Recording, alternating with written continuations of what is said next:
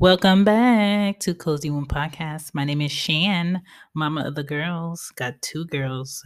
Y'all pray for me. Welcome back to Cozy One Podcast, where I talk about everything parenting that they don't tell you in the cute, fluffy, cutesy books. I give you it real. Okay? Today I wanted to talk about good mental health equals healthy kids because it does. I don't make the rules. This is just what it is. I think kids go through so much today just because they have access to way more things than I had. When I was little and I was 7, all I had were my toys, TV until TV went off, a strict bedtime. I could be outside on the stoop sitting down if I was in Philly. When we lived in Maryland, I could be outside in the neighborhood and I had to be in before 6 o'clock, right? Today's kids are the most non-active know-it-alls on technology from the moment they wake up till they go to sleep. And it's very scary what they have access to in these games that are so reality-based, but still not reality. And I think kids worry about so much more, and they have a lot of pressure to be what they see on games, to be what they see on TikTok, to be what they see on YouTube, to just hurry up and be an adult because it looks like adult life is fun. Adult life is not fun. And no matter how many times I try to sit and tell my 7-year-old, like, I would trade places with you any day because adult life is full of a lot of things you don't want to do, some things you like to do, and paying for the fact that you wanted to do the thing that you like to do instead of the thing that you needed to do. So I'm all about making sure my children stay children as long as possible within their child life, but also giving them the things that will encourage them to try, encourage them to go against the grain, even though somebody else is not doing the same thing they like to do, and just be all around good, healthy kids. And with our children not being around other children right now because of this pandemic, we got to make sure that mentally they're okay. And we got to make sure that anything that they're thinking about that they're not asking, we bring up like, is there anything you want to talk to me about? Is there anything strange that you've been thinking about? You know, if they cuddle with you on the couch, what you thinking about? Why you looking like that? Why you been in your room all day? Like, it's kind of like probing, but not probing in a way where they feel like you don't trust them. So I'm talking about mental health. Okay. Let's get into the show. Hey guys, hope you're enjoying the show. Don't forget to check out teespring.com/stores/cozy shop, where you can find hoodies, mama stuff bag, hoodies for kids, fanny packs, mugs, t-shirts for dads, socks for moms, and sweatshirts. All right, I got your merch on there. I also have Mama's Cozy Shop, which is a cozy shop for mama like things. All right, back to the show. Here we go. Back to the show. Back to the show. We're back. All right. So, as a parent, I think it's super important for myself to be very positive with my girls. There's so much going on out here in the world that I might as well be positive about something. I think it's very important for me to make sure that they laugh more. I think it's very important for me to be open-minded to what they're into that I don't understand, like Shopkins and Baby Alives. Even though when I was little, I was into Baby Alives, but I really don't get the doll game now. What else are they into? They're into Roblox. That's a game where it's kind of like interactive and it looks like you're in the game while you play it and they can play with each other on their iPad. I'm not into that, but sometimes I have to act like I'm into that just so I can talk to them on their level. And I think that's super important. And it's also super important for me to be aware of what they're watching and how they're internalizing what they're seeing and be there to answer any questions they might have about what they're watching, whether it's YouTube, TikTok, or watching other kids play with other things, right? And I think as parents, it's important for us to not make fun of them, to let kids know that you're available if they want to talk, to let them draw out, anything they're thinking about, pay attention to what they draw. That's another expressive way that they might get a thought out that they don't want to verbally talk to you about.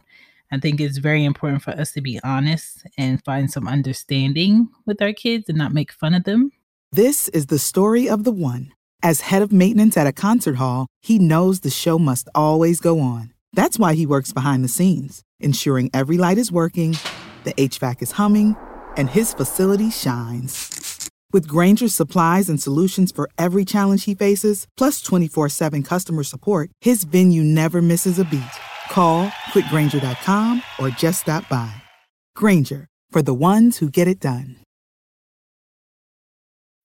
When you need mealtime inspiration, it's worth shopping Kroger, where you'll find over 30,000 mouth-watering choices that excite your inner foodie. And no matter what tasty choice you make, you'll enjoy our everyday low prices, plus extra ways to save, like digital coupons worth over $600 each week. You can also save up to $1 off per gallon at the pump with fuel points. More savings and more inspiring flavors make shopping Kroger worth it every time. Kroger, fresh for everyone. Fuel restrictions apply. Because the moment you make fun of your kid when whatever they're talking about or saying is not funny to them, they're going to feel like they can't talk to you. And that is the last thing I want raising two girls, is for them to feel like they can't talk to me. So that's important. I think it's super important to pull them out of the mundane routine of waking up, brushing your teeth, taking off your pajamas, leaving your pajamas on the floor, going on the iPad, staying on the iPad, eating while looking at your iPad, cleaning up and going back on the iPad. Like, it's important for them to be like, okay, y'all, stop. Put your iPads on the charger, put it in the living room, get off of it. You can play with toys, or you can go out in the backyard and you can go play, right? I think it's important to go play with your kids also. So be interactive with them. Show them that you can also take a break from watching TV or being on your phone, or sitting on the phone talking to your friends, or being in front of your computer. Like, if you can't step away and take a break, how are you telling your children to step away and take a break? Like, you need a mental break. They need a mental break. If kids didn't need a mental break when they're doing virtual school, they would have no breaks, right? Even teachers need a mental break from teaching while they teach hours of the day, okay? And maybe your kid feels comfortable, especially if you have multiple kids, to go outside and talk, to go for a walk and talk. Maybe it's the thing around 5 o'clock every day you guys go for a walk around the neighborhood. I don't know. I think it's very important for parents to learn to read your kids' body language, because if you don't read your kids' body language, then you'll never know when they're really upset, or when they're really sad, or when they're hiding something, or when they're forcing an emotion that's not really there, right?